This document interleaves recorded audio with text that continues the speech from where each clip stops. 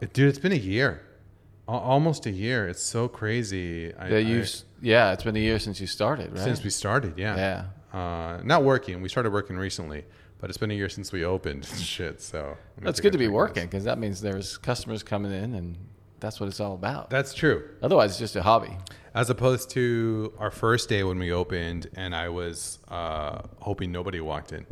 Fucking I remember that feeling. I remember that fuck, well. I hope nobody comes in here. We closed half of the restaurant because we were so scared. We didn't put any opening signs out. No, same. And so it's funny, like, somebody like the customer first walks in and they look at us and then I'm like, I look at them and I'm like, I don't know what to do. Do you know what to do? Like, you've been in a shop before and what should we do? Like, They should have, by all rights, they should have introduced themselves. Like, I'm the customer, right? And it would appear that you are the shop. I am John J. Customer, and I'd like to purchase some goods. In these situations, normally, here's how it goes down. But eventually, yeah, we figured this shit out. So you have, I have, yeah. I've been watching you guys figure it out. Thank you, man. It's been a fucking journey, like in the past year. But does it feel like more than a year? Oh, fucking 10. Yeah, I don't think my hair is graying because it was already kind of pepperish or salt and pepperish. Distinguished gentlemen. But yeah, it definitely feels more than a year. And although we're like pretty comfy, we want to grow. Sure. Not just like the shop or the amount of business, but what we do and how we're involved in the community. Mm-hmm. So now coming up on the 1 year to be able to, I don't know when we're going to edit this, to be honest with you. Hopefully next week, but probably before the anniversary mm-hmm. week, to be able to work with you guys, to be able to work with Devilcraft and have, an original take on a beer mm-hmm. for our anniversary is awesome. And something that we didn't necessarily imagine in the beginning. Of course, we would love to work with brewers and have original beers. Not always that easy. Mm-hmm. But coming up on our 1 year to be lucky enough to have people work with us and support us in those like moments or those big events is we like #blessed, not to be fucking super cheesy, mm-hmm. but like we really do feel that. Yeah. It comes through. A small business. It comes through. And it's been a pleasure for us to work with you guys as well. We're small enough so that we can do projects that don't require like 1 million barrels of beer. Yeah. And that's actually a good feeling. So yeah, I mean that's a challenge, and I get that too. That there's all different fucking size breweries in Japan, and it's not easy for somebody to say, hey, we'd like to order some beer from you guys, but can you make 3 or 4 kegs for us? That's fucking dicey for some people. Like, no, you can order 200 or whatever it is. Minimum orders, and you don't see it too much now, but like it's you have a set tap or something, but beer bars don't tend to like that. No, I think with craft beer, like the variety is everything, right? So to have your OEM beer or your original beer, it sounds really good. Yeah. And it's nice too if you can fucking nail that style that you love. But I think customers get tired sometimes, right? Yeah, they would if it was like on tap all the time, for sure. Yeah. And then you're gonna have your people who love that style and like that's their go-to. Yeah. Like Pigalle, right, in Sanganjaya. Like I love them, man. I love that they have their number one beer is usually Old Speckled Hen or something like that. Oh, did they have that on pretty much regularly? Regularly. Oh, So good choice. That was one of my early craft beer loves. Right? I mean, they even fucking have it in cans and everything. Like that's kind of crazy. Wow. Yeah. Awesome. Now I've seen they do. Another reason to go out to Pigalle. Another reason to go out to Pigalle.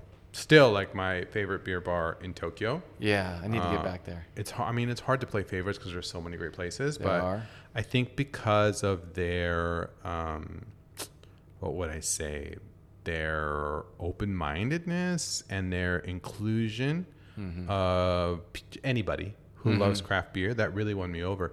When I moved here, and I've said this many times, I was afraid of kind of losing that craft beer community that was so important to me in San Diego. My circle of friends all were craft beer lovers or involved in craft beer scene some way or bartenders, etc. And when I moved here, I really was like, I have no idea. But traveling here when I was on vacation, I thought the craft beer scene didn't seem as robust. Mm-hmm. I was wrong. I mean, it's obviously exploded in the last 4 or 5 years. Yeah. Well, and you guys have been a part of that. I mean, that thing about community that you were just mentioning, it's just like you guys are in your own way building it up, the events that you have. And in this corner of Tokyo, I don't think there's a lot of new beer bars, but not everybody's doing other things other than just selling beer, right? So, and that's important to us. Appreciate you guys for that. Yeah, thank you, man. I mean, we try to work with everybody around us, and I don't ever feel like it's a competition. If more breweries or even beer bars set up in Oyamadai, that would make us happy, and people are like, well, wouldn't that be competition? No, I mean, now it's maybe a destination spot. Now maybe people are coming from other places, not just to come to our shop, which thank you if you do, we love that, but they get to go to other places, have a couple beers here and there, and that's what I think most craft beer drinkers like to do. Yeah, they do. I mean, there are a few people that just want to go to one place, but I think most people want to go to a number of good places. So the more good places there are that they can feel, they can drop into easily. How great is that? Pretty fucking great. I mean, as a craft beer drinker, I love popping in and running into like familiar faces and places you don't expect. That's a fucking great feeling, man. So I guess I should introduce our podcast since we're about, fucking 37 hours in already. Welcome to Beer Friends Forever. Thank you. You're very welcome. We are filming from beautiful Oyamadai, Tokyo, in Setagaya. And today I want you to introduce yourself. If you could tell everybody who are you? Sure. And what you do. I get that question Tokyo. a lot. You ask yourself that question at home. You look in the mirror. Family. Well, that too. No, I'm Mike Grant. I'm one of the brewers and co-founders of Devilcraft, and we have 4 locations here in Tokyo. The nearest one to Oyamadai is Jugaoka, so just 2 stops from here, and that's the newest one that we opened in 2019. And just before that thing happened that we don't want to talk about today. We don't talk about that, yeah. No, and I don't even know what I'm talking about, but something happened. We don't talk about some Bruno. years ago. Yeah. I didn't know it was so recent. I don't know why. Jugaoka feels like it's been there for a while. It has been there for a while, but it still feels new to us because, of that thing that happened, and it never has really been able to hit its potential. But we did have our busiest day at Jugaoka just last Saturday. Beautiful. So things are looking up. The weather was good, and there's an outdoor seating area there, which you're familiar with, which people like when the weather's good. Dude. And was actually why we like the spot. We don't have outside seating at any of the other places. So the spot is great. Yeah. One, to get outside seating in Tokyo is not easy. No. That's not easy. The landlord smiled upon us. Yeah, he did. And I mean, your location to the station in Jugaoka, not to mention, of course, obviously, rad fucking Devilcraft beers. But let's be honest, my sweet, sweet spot, the Detroit style pizza. And from my understanding, is still only available at Jugaoka? Only in Jugaoka for now. Okay. So if you don't know what this beauty is, may I? Please. I'm going to fucking ruin this explanation, but to me, it's a square pizza. And it, kind of reminds me of like those classic, like, what are they called? Pan pizzas? Yeah. Like the Pizza Hut, but don't compare it to Pizza Hut. The fucking edges are super crispy from the cheese. That's the inside is like mochi, this like, soft, kind of like gooey. You sound like you're quite familiar with this. I've had it a couple times. I've eaten many slices myself. Nice. But that's, as much as I love the deep dish, I really like, I'm aflame for the fucking Detroit style pizza. So I tell that's great. Everybody who comes in here, Yeah. whenever we have your beer on and we're talking about Devilcraft, we're like, by the way, 2 stations away, you can get one of the fucking best pizzas in Tokyo. Well, thank you, and man. like, no bullshit. And Tokyo is known for amazing pizza worldwide because of this like Neapolitan thing. Yeah, that's huge here. Yeah. Plenty on the top 50 list or whatever it is. Yeah. But yeah, so when we started, we knew that was a kind of a saturated area of the market. Plus, that the way that it's served here, it's Italian style in a very good way. Yeah. And then done in a Japanese style. And we just wanted to do something different. So we started with the Chicago style, and that was really kind of put us on the map, because at that time we weren't brewing. It took us 5 years to get the brewing actually going, even though that was the intention to start a brewery, but it took us a bit of time to get that going. But the Chicago pizza put us on the map first, and then the Detroit came fairly recently. I don't even know how long it's been, but a year plus maybe. We had been talking about it for quite a while, and then that thing that we're not going to mention got in the way. And we figured we'd just go ahead with it anyway. And we had limited numbers of the Detroit, and now I think you can get it, you can order it off the menu, but only at GU for now. Hopefully we can get it to all the shops eventually. I think everybody in Tokyo would be happy if you did, but obviously, it's worth the train ride to Chicago, which is really easy to get to anyway. It's pretty easy, yeah. Yeah. So that being said, I actually just, as you mentioned it, I didn't know that it took you that long to start brewing. As the little bit that I do know, right, in my limited time in Japan, which is going on 6 years, which sounds like a long time, but I think that thing we don't talk about was probably took 2 years off my Japan life. At least, right? Right. And I know it takes quite a long time to get licensed, and the hoopla to get through the tax office and everything just to start brewing, the equipment importation, it's an endeavor. We got hit by all those. Yeah, every step of the way. Yeah, pretty much. Okay. Yeah. But you are brewing, and you've been brewing now for some time, and making really, really, really great beers. Before we get too far into Devilcraft and what you guys do, although we've already done that, I want to start our podcast the way we normally do, 30 minutes in, with some quick-fire questions. Yeah. So if I can, I'm just going to shoot them out. How do you stay inspired and innovative in your brewing practices? Because you have been brewing now for a while. Yeah, we're just over 600 batches now. Actually, recently it's pretty easy because our main brewer left about half a year ago, and that was a bit of a hardship, but at the same time it forced two of the founders to get back in the brew house more. Excellent. And when we're in the brew house, things just come to you. Well, we could, in terms of process, things come to you like, why don't we try it this way? And if you're not there, you're not going to see what the problem is, let alone any potential solutions. So just in terms of process, we're trying a lot more new things. We have a little bit more flexibility now than we did in past times. And then, of course, we get a lot of inspiration through our brewer comrades, both here in Japan, but a lot of friends and cohorts from the States. And so that's a big inspiration source.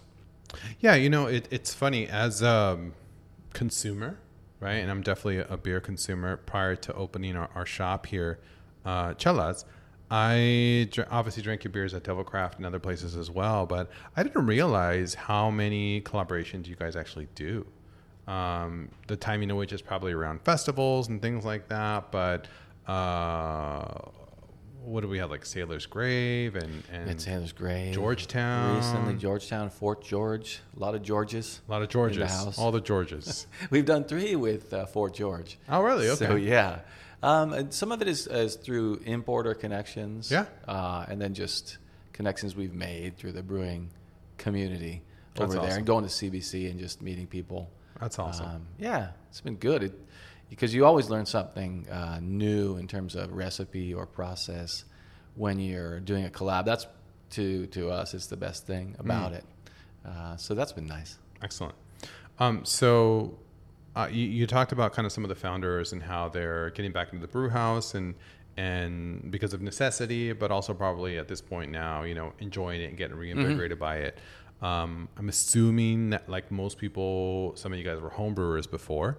Right. Is that fair to say? Oh, yeah. I don't know the absolutely. history, so please enlighten me. Oh, yeah. So it all starts with homebrew. Our story all starts with homebrew. So I started homebrewing a certain time around 20-ish years ago.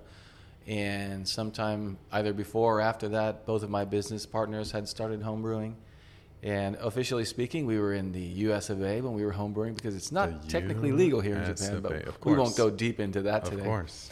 But anyway, we got into homebrewing, and there were some underground homebrew circles here for people to share ideas and recipes. And we met through that. Yeah, so I met the other Devils through that. And the original idea for Devilcraft was just to have a small production brewery. Okay. In fact, we looked out in the hinterlands of Kanagawa. Excellent. Well, I can say that because I live in the other hinterlands of Kanagawa. That's true, you do. Yeah, you're out there. And fortunately or unfortunately, we didn't find a suitable location. But the concept at that time was to brew once a week and be out there like a couple times a week checking progress, and then keep our day jobs and just kind of grow it up like that. But we changed the approach along the way, and we ended up doing a beer pub that was going to become a microbrewery, but it actually still is operating as a brew pub. We don't we have the brewery facility on a separate location. Right. Yeah. In Oimachi, right? Yeah, in Oimachi. So let me backtrack, because I know the concept of quick fire is obviously difficult for you to grasp. Yes. So I should be a little bit less wordy. Don't get me started. But no. So my question was going to be, now I'm actually responsible for it, but my question was going to be, what's your advice for homebrewers that are looking to improve their craft? So there was a question in there. There was a question in there. It was coming. It was coming. Well, kids, those of you listening at home Fellow who are interested in homebrew, I do recommend that you check the legal situation in your community. That's first. After you Don't do get that, arrested. after you ignore that, no, try to get together with other homebrewers. That's really it. Obviously, there's a ton of information on the net now, and that stuff was just sort of starting to become available for us almost 20 years ago. Recipes and so on. So you really need to get together with people outside of your home to kind of further get the flame going. Got it. And by the net, you mean the information superhighway? Yeah, that Al Gore thing. The World Wide Web, as they call it. Is that what they call it? Yeah. Do you use Netscape or like what do you use, Navigator or something? Yeah, hey, you're an AOL. My dial-up. You're an AOL guy, right? Did you get mail today? You've got mail, right? Pretty much every day. Excellent. Every day. Next quick fire. What's your favorite beer-related festival or event that you've attended? It's okay. I know you can't pick favorites, but really quickly, favorite one. Quick fire. Just name the festival. Shimokita Festival. Yeah. Okay. I won't ask you why, but easy answer. No, you're going to go long if you ask me why. We'll come back. Shimokita Beer Fest, and that's happening again in October, November. Check it out. Beautiful. October, November is a perfect time, actually. Yes. Okay, excellent. Lager or ale? Today or tomorrow? I mean, you got to pick it today. Questions for today. It's getting to be hot and sticky, and I'm choosing lager.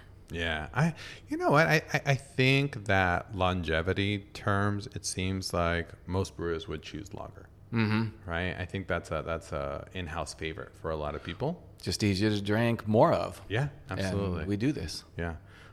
You guys actually make some excellent lagers. Thank you. I think when I get the beer list for what you guys are releasing, I do tend to look for some of those light beers for you guys. Mm-hmm. Not that the IPAs aren't amazing. Obviously, like you've literally won awards for your IPAs recently.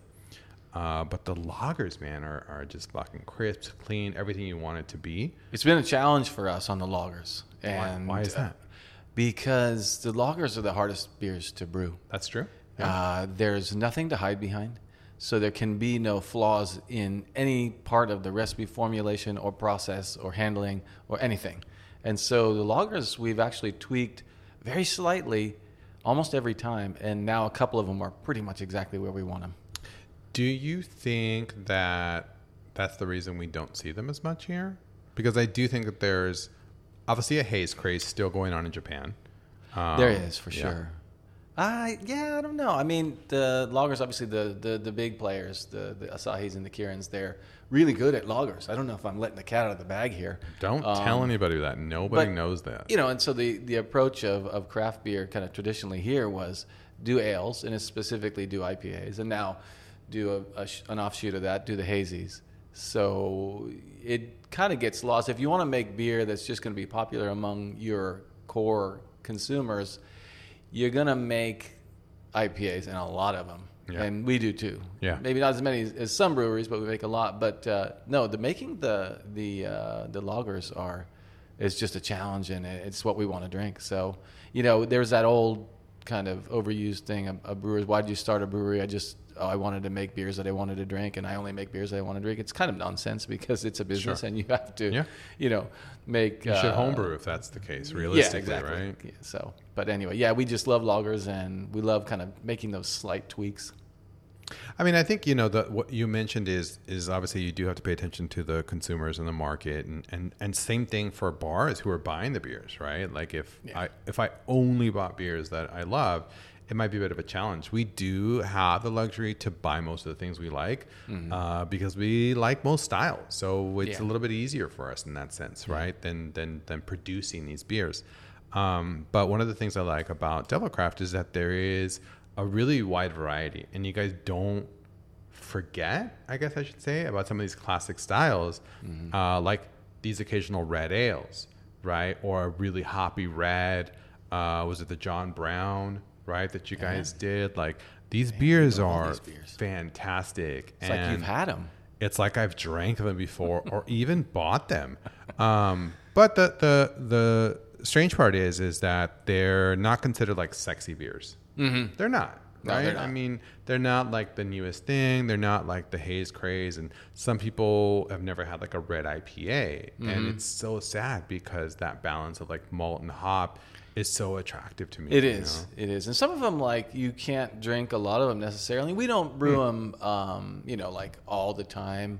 But, like the John's Brown and the red IPA, the Red Revenge, and some of the other. Red Revenge, that's the name. We do things beer. With, there are malty beers, but also hoppy. I think a lot of breweries don't do much of that, and those are because we like. Well, one of them is one of our recipes, so there's that. But we just like those, and also we think that that's a way to differentiate a little bit. That nobody's making them, so people actually will come to us because we do make them. I love that. I mean, one of the things that I really, really, really miss, black IPAs. Yeah, very divisive subject. Even the name, Cascadian Dark Ale, black IPA, Cascadian Dark Ale. Dark Ale, yeah, that makes sense too. Yeah, we love those. That kind of Chinook, that kind of piney, resiny thing with the roasty malts and stuff. So for me, in my hometown San Diego, so Society Brewing was one of the places that kind of really introduced me to that style. And are they still making it? So occasionally, they did a collaboration with Moonlight Brewing recently that was imported by Nagano. That was really, really, really great. They put the recipe right on the can, which I thought was really cool. Oh, I think I saw that. Yeah, it looked like an Excel spreadsheet. Interwebs. Yeah. Also on the Information Superhighway. Yes, America Online, I believe, featured that in there. Never mind. Okay, so let's move on. Are we still quick firing? No, we're way past that. I don't even think we got there, to be honest with you. I think we blew right by that with the one question. Yeah, that's a question, and then it's like, why? Well, that's going to get long. I'm fucking curious. I'm a fucking curious person, Mike. All right. Fair enough. So You are the host. That's true. I'm in control here. I keep telling myself. What's the most challenging aspect of brewing beer? The most challenging aspect? There's a lot. Well, one is if you're doing it as a business, staying in business. Staying in business. Making it viable as a business more than, just at the beginning. Wait a minute. This is not a get-rich-quick scheme? Oh, you haven't heard? Oh, you're not doing it right. Oh, you didn't hear. So how do you make a small fortune in brewing? Yes. You don't know? You don't? You start with a large fortune. And this is actually not untrue. This is not untrue. Excellent. You got to love it. People do get under the impression that there's money to be made. There's gold in them dar hills or something like that. And you can make a living. That's how I put it. And that if you're successful and you're lucky and you work hard, even now, I think any upstart that's long-term ready to do that here in this market, you can do that for sure. Are you going to make enough for your retirement? I don't know. Are you going to get rich? Absolutely not. Not rich money-wise. Okay, so then let me ask you, since we're talking about this, like, what are some of the biggest challenges you face when starting the business? With starting the business, obviously, like getting the capital together. So the startup capital. And then there's some barriers to entry if you want to make beer, getting the license and so on. And then being non-Japanese in Japan, there are some cultural issues, like in terms of making contracts, signing contracts. There is, I don't know how to put this nicely, but basically there's there's a tendency to not want to necessarily do business with non-Japanese if it can be avoided. And so, we had to we are still wading through that. Yeah, I think that that's a real challenge, though, that people face. And as the craft scene here gets bigger, and especially in recent years, we've seen a lot of, for lack of a better word, like immigrants. Can I say immigrants? I mean, we say like foreigners, like a kokujin, but we're just talking about whatever word you want to use, expats, getting into the business, myself included. However, I run the bar with my wife who's Japanese, and obviously that's a huge help for paperwork and all the logistics and just communication and stuff. So, it would be ridiculous to say that doesn't influence my ability to be successful here, is my lack of the language, but also maybe the doors aren't always as quick to open. For sure. Yeah. To do business with Gaikokujin or outside people. And that's especially true because you said the question was about at the beginning. I think as you establish a track record, it's a little bit better. Yeah. I wouldn't say it changes completely, but at the beginning you don't have anything to show and you're asking for something that the person may not want to have any interest in delivering. Well, it's trust too, right? In the beginning, I mean, like, trust is a big thing here. And there is, I don't know, kind of like a, from my perspective, there is a bit of like a social, what would I say, support system or ladder or expectation from people who grew up here. If we look at the, let's just call it the COVID situation, there wasn't a lot of legality pushing people to close their business early, et cetera, because you can't do that in Japan like you would in the US. It was more of a societal pressure, which everybody participated in. Right. I called that it wasn't the lockdown, it was the shame down. It was the shame down. I mean, they literally listed businesses' names. They named names. Name and shame, baby. Yeah. But it was effective here. Very. Right? Which in the US probably would be a little bit different. Roundly ignored. Yeah. But anyways, okay, so that's another topic, but I think that's interesting to know that there's a lot of people who I've talked to that are very interested in opening their own business, starting a bar, starting a brewery, etc., and so many challenges, they don't even know what to expect. Yeah, I mean, that first challenge was, the biggest one at the very beginning was signing that first rental contract. But at that time, our president was my business partner's spouse, who is Japanese, and so that helped a lot. And eventually we changed that along the way. So I think that's a good way to spouses are start, not though. directly involved. All they're hugely supportive. Love you, honey. But not directly involved on a day-to-day basis. Got it. Okay.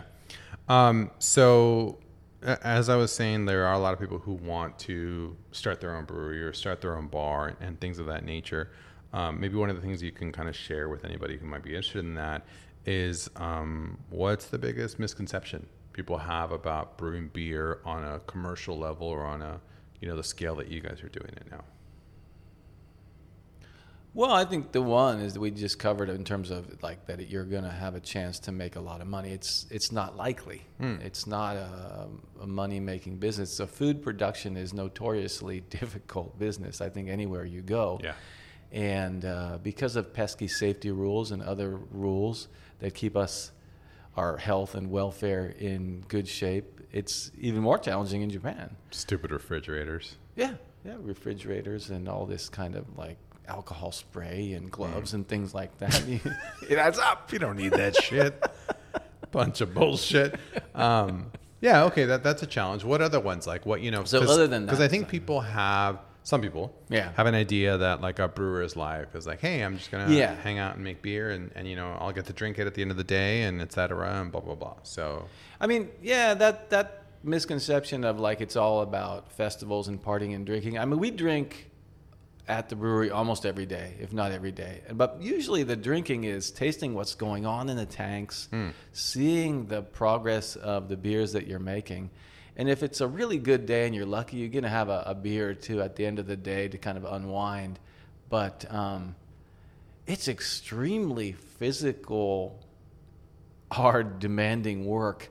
And you've got to be physically ready and willing to do that. I mean, if you're going to do it hands-on, we've done both. We've had people that have worked and done a lot of the heavy lifting for us, and we still do. Thank you, people. We have a great team. But, if you're going to do it yourself, it's going to take a hell of a lot of time and energy, and you will be pretty much left with very little energy at the end of the day. Yeah. I mean, obviously, I don't work in that field. Mm-hmm. I work in an adjacent field, right? Mm-hmm. We buy the end product, but having seen the process firsthand and having been marginally involved a couple times in the process, it's a workload. It is. It is. Everything's heavy. You're working in a hot environment. The workers' comp insurance for a brewery is much higher than the average workplace. So it's not only difficult and heavy, it's dangerous. Yeah. You're working with pressure, temperature, boiling liquids, tanks that could potentially explode. It does happen. It's happened in Japan not that long ago. So shitting. Yeah. There was a guy up in Aomori who was killed in a tank explosion. It was maybe it's 5 years now. Yeah, it happens. So, there's risk everywhere. It's like a kitchen, but a big one with bigger pots. Right. Yeah. Yeah. I mean, you're right. Huge pots in that sense. Yeah. But I think that's part of the job that maybe people forget. Mm-hmm. Seeing the process firsthand. Recently, my wife and I went to a couple of breweries recently and got to watch the process and be involved in the process a little bit for our upcoming anniversary. And seeing it from her eyes, I guess for the first time, was so cool. Because she was blown away by like every step of the way. And you sell this product, you drink this product. Now you know how to make it. Yeah, now you know how to make it. So when are you guys opening the brewery? Oh, shit. Fuck that noise. You want to buy one? I'll give you a good deal. All of the answers are no, and no. We're just going to get through the year. And then I hear you. Well, that's what it feels like at the brewery. Just going to get through this batch. Just get through this batch and all will be well. All right, so let me ask you then. So as we both have our commiseration moments about getting into craft beer, although we love it. There's some fucking moments. Oh yeah. What are some of the key lessons you learned as a business owner, right? That maybe you wish you knew when you started. Well, we are not a huge business. We're small. We have 20 employees plus the founders plus a number of part-timers who were mostly gone during the COVID situation. Now we're getting some back, which is nice as we kind of get back into the swing of things. But from my personal perspective, I just wanted to make beer when we started this. Because I come from a homebrew background. Yeah. It's just dealing with people. Okay. You've got to get customers to kind of, well, first of all, appreciate what you're offering and come in and enjoy and, be customers like they're supposed to, damn it. Just act right. Just do what you're supposed to do. Just get your shit together, guys. Get your credit card ready. No, and then put your money down at the door. On the team side, you better have somebody we have quite a few at the pubs, and it's great, who are people, and they can lead a team in their own way. Everybody does it in a different way, but you better be prepared to lead the team. Your team is going to be small at first, but every team's looking to the leader. Yeah. And if you don't have an on-site leader, you're kind of a ship without a rudder. And so that was kind of the biggest misconception. I had no concept about that. Obviously, it's obvious if you think about it, but But nobody thinks about that. Yeah, it was one of those things that I didn't think about at all. It's like, here's the list of things we need to do. I figured we had enough people. Right. So you got enough people, you got it covered. Well, not really, because somebody has to step into that role. Yeah. And you might not be perfectly suited. You might not be born to do that, but you can learn. I mean, with 4 locations in the brewery, I mean, you don't just need 5. You need a minimum of 5 liters. Exactly. Right. Exactly. You might have like a duty leader for that particular day, and that could be fine too. And they might only do that once a week. But somebody's got to be the one that other people look to when something goes awry or something out of the ordinary happens. You're clearly one of those leaders for your crew, your ship, Devilcraft in general. How do you balance like the demands of the business with a personal life? I mean, you don't necessarily live very close to the brewery either. What's a personal life? So you don't balance then. I have sacrificed a lot. Okay. Yeah, I stay at the brewery 2 days a week. People don't know that. I used to sleep in there? Conda. Wow. I used to sleep on the floor in Conda. I would wash the floor. I would put down a mattress, and I would sleep there. I would go to the Net Cafe and shower, and I would work the bar the next day. I'm not doing that anymore. Dude. Yeah. But once you go from 1 location to 2, and then to 3, we've been fortunate to have 5 locations, 4 of which are retail locations, and 1 is just making beer. It's just making beer. Those are all hands-on operations at every location, and so you need a lot of people. So, and you need, I think, especially at the brewery, because we're trying to make a fine quality product. You need someone who's watching it, and then they go away and they watch it, and they come back and they watch it again, and they check it, and they freaking check it, and they check it again, and they make sure that it got checked, and they make sure that it got done, and they make sure that the thing that they made is what they intended to make. And I'm that guy. Wow. So yeah, personal life. My family suffered. I'll be honest with you. Yeah. I think about that now that my kids are a bit older, but as a business owner yourself, I ask you the same question. Well, I drag my family with me, so me and wife are stuck here together. Yeah. I tried that. She kicked and screamed, and I mean, I'll talk about that for a second, in case anybody is at all interested in that. But working with your partner. As your partner is fucking weird in the beginning. Okay. Right? You kind of settle down and you find a rhythm. And we both came from different backgrounds, neither one of which was a bar or, food service kind of related, except for maybe like during college or something like that.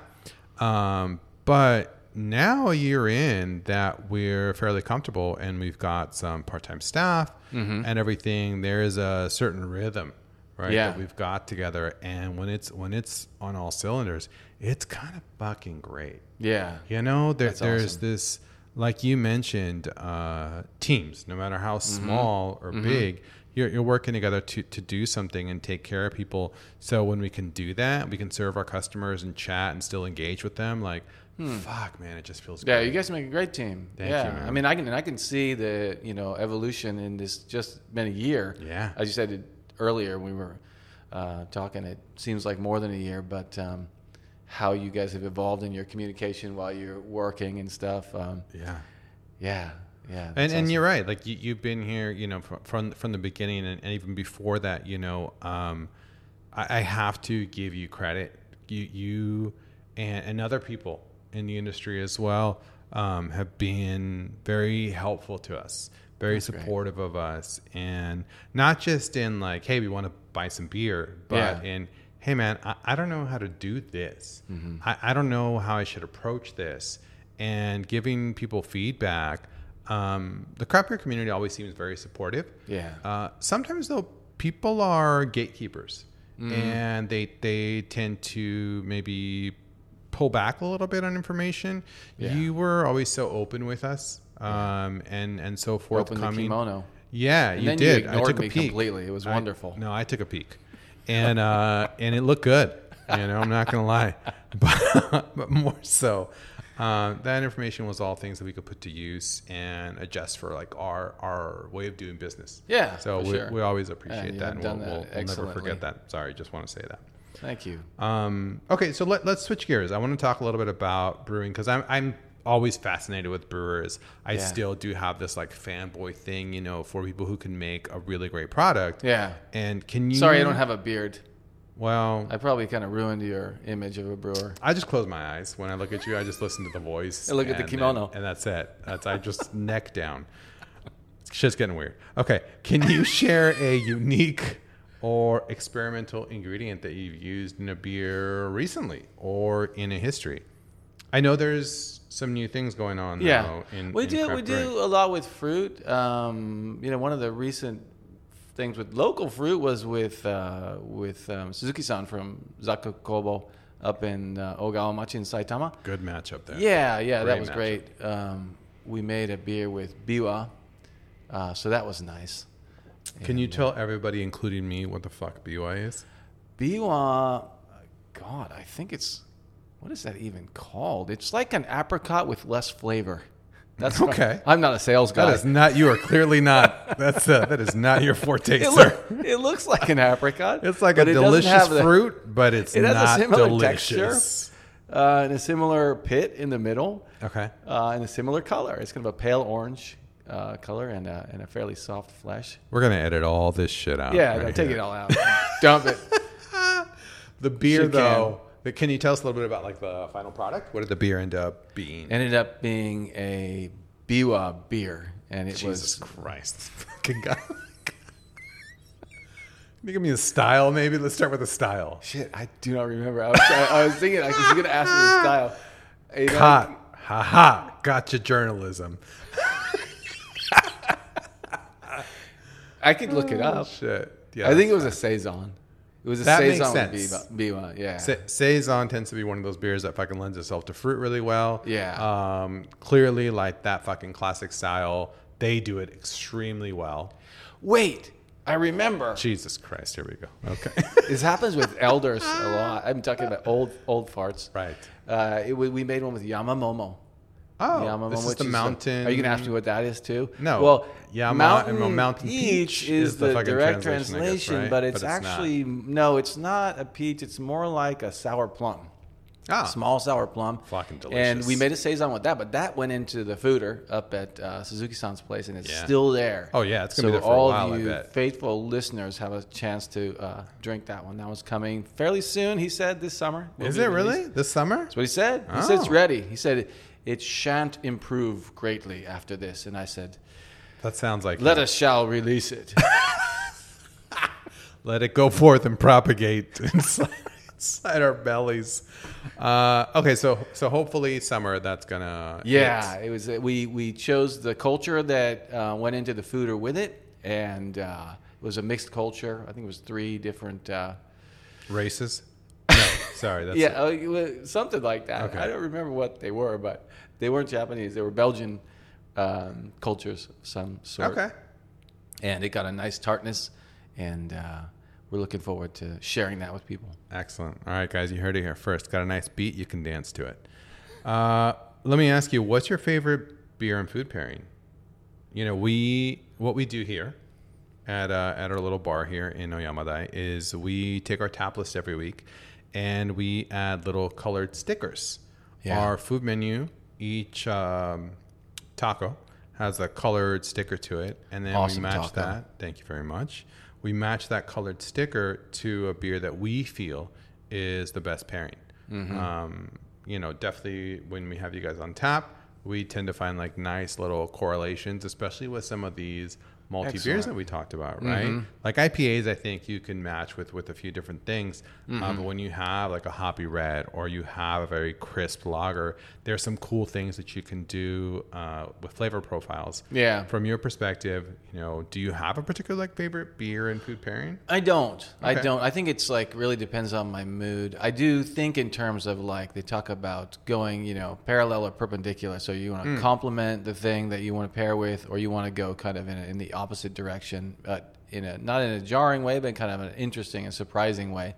So I like to do things like that, and sometimes things come up that are surprising. But I don't have one particular in mind. Okay, especially when half the taps are IPAs. So you're big like something with an IPA, I would say. Sea urchin, imperial stout guy. Sounds like. How did you know? It's the the old classic tale. All right, because everybody does oysters and stout, and that's so passé.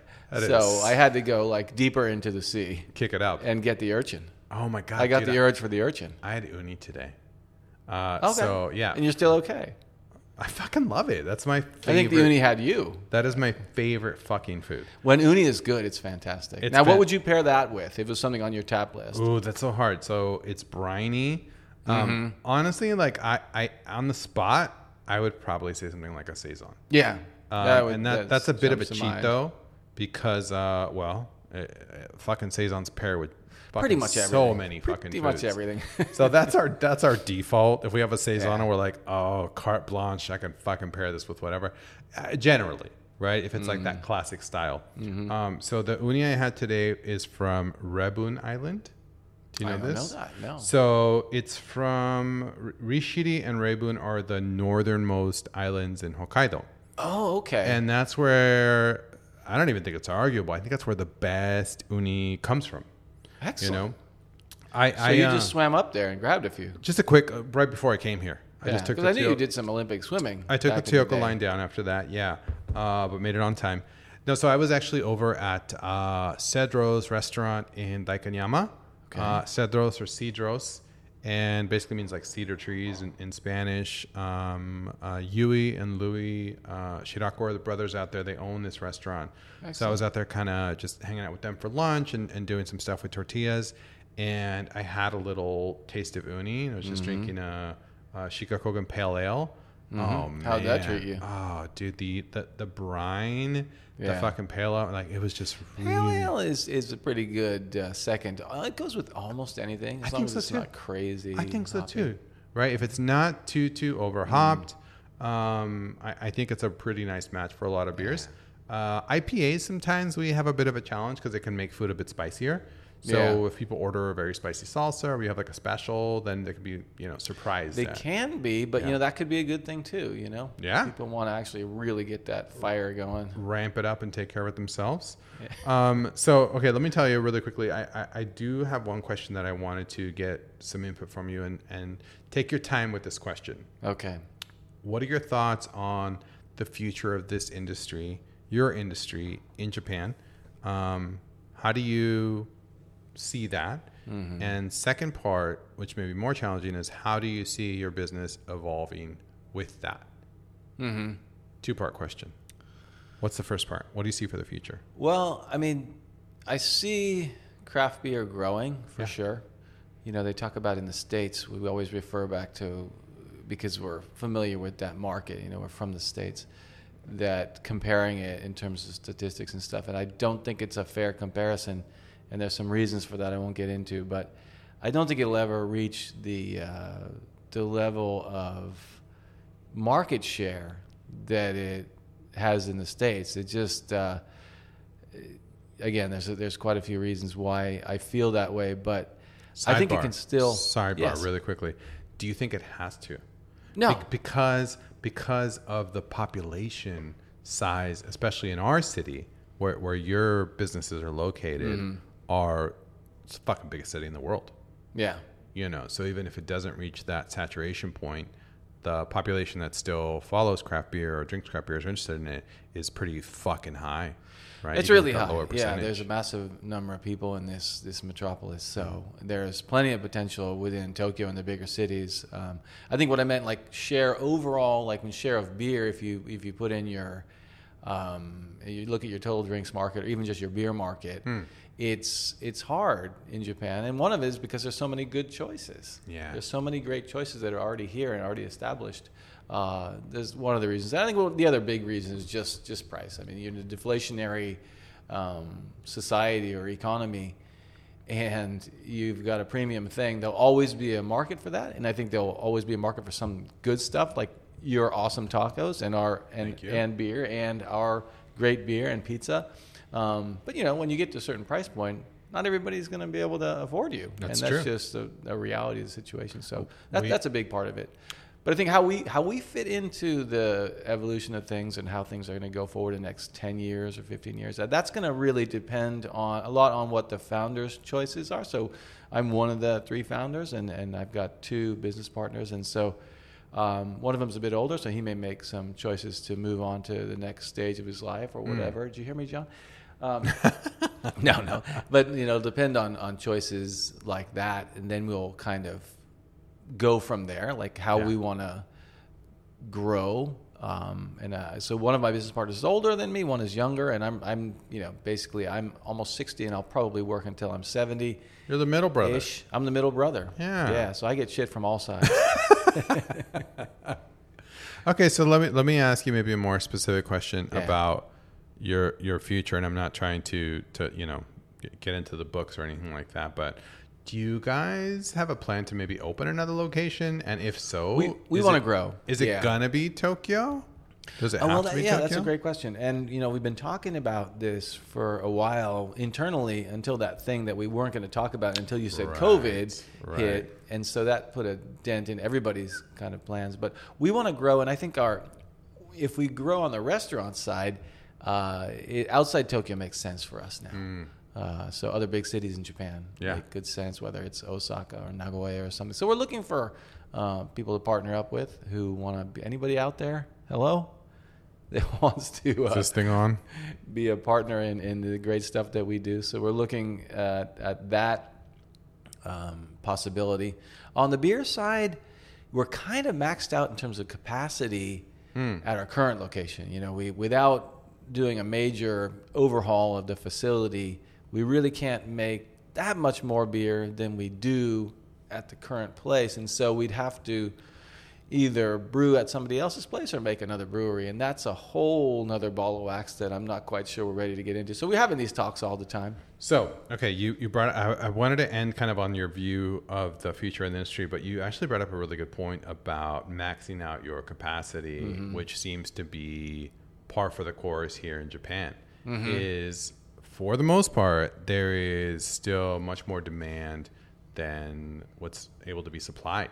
A lot of breweries sell out instantaneously or within a very short time of releasing new products. Right. Which is pretty crazy. Yeah. I don't... Enviable situation. I don't know if the U.S. experiences that from like a bar owner side. I don't know either. I obviously don't have the history, that experience there. What I can say though, as a bar owner here who tries to put together a tap list every week, or every other week or whatever the case is, depending on what we've got on, it's a challenge, constant challenge to offer everybody variety and also to secure kegs from multiple breweries, right? Because we do want to have as many breweries as we can on to let customers, especially as a local shop, try all these different beers that are available. Yeah, you guys are great at curating your tap list. Thank you. You have how many taps? We have 8. There's always 8 excellent beers on tap. It's a fucking thank you. The cans in the fridge, so tons of choices. Thank you. And we really do work hard on that. That is really, really our focus, as much as we love the tacos. But it's a constant struggle just to secure product.